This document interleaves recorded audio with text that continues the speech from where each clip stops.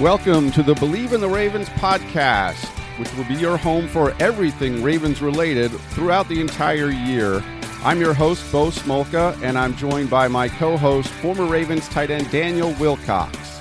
And in this space every week, we'll be looking at the previous Ravens game, the upcoming Ravens game, as we kind of propel through the entire season. And then, of course, after the season ends, this being the NFL, it's a year-round enterprise. And so we will get into free agency, the draft, mini camp, and the rhythm of the NFL year.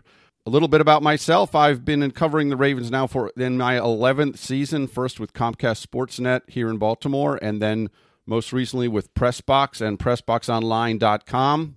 Daniel Wilcox, former Ravens tight end, give me a little bit about your background with the Ravens. What's up, everyone? This is Daniel Wilcox down here in Atlanta, Georgia, formerly tight end, H-back of the Baltimore Ravens and special teams captain. Had a great stint with Baltimore from 2004 to 2009. Retired in the 09 after the 09 season when my contract was up. Moved back here to Atlanta, Georgia, and ever since then I have been trying to figure out what's next, man. And excited about doing this podcast about the Baltimore Ravens, and got a little bit going on down here in Atlanta. Father of two boys.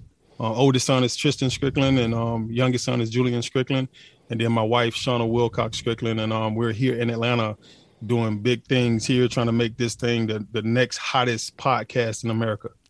All right, and Daniel's got he'll have some great background for us. He was telling me earlier that he was a position coach for James Prochet at the Senior Bowl a couple years ago, and that's one thing we will talk about over time. So, yes, indeed, we'll be hearing from John Harbaugh. We'll be hearing from current players out at the practice facility. We'll be hearing from former players who check in from time to time.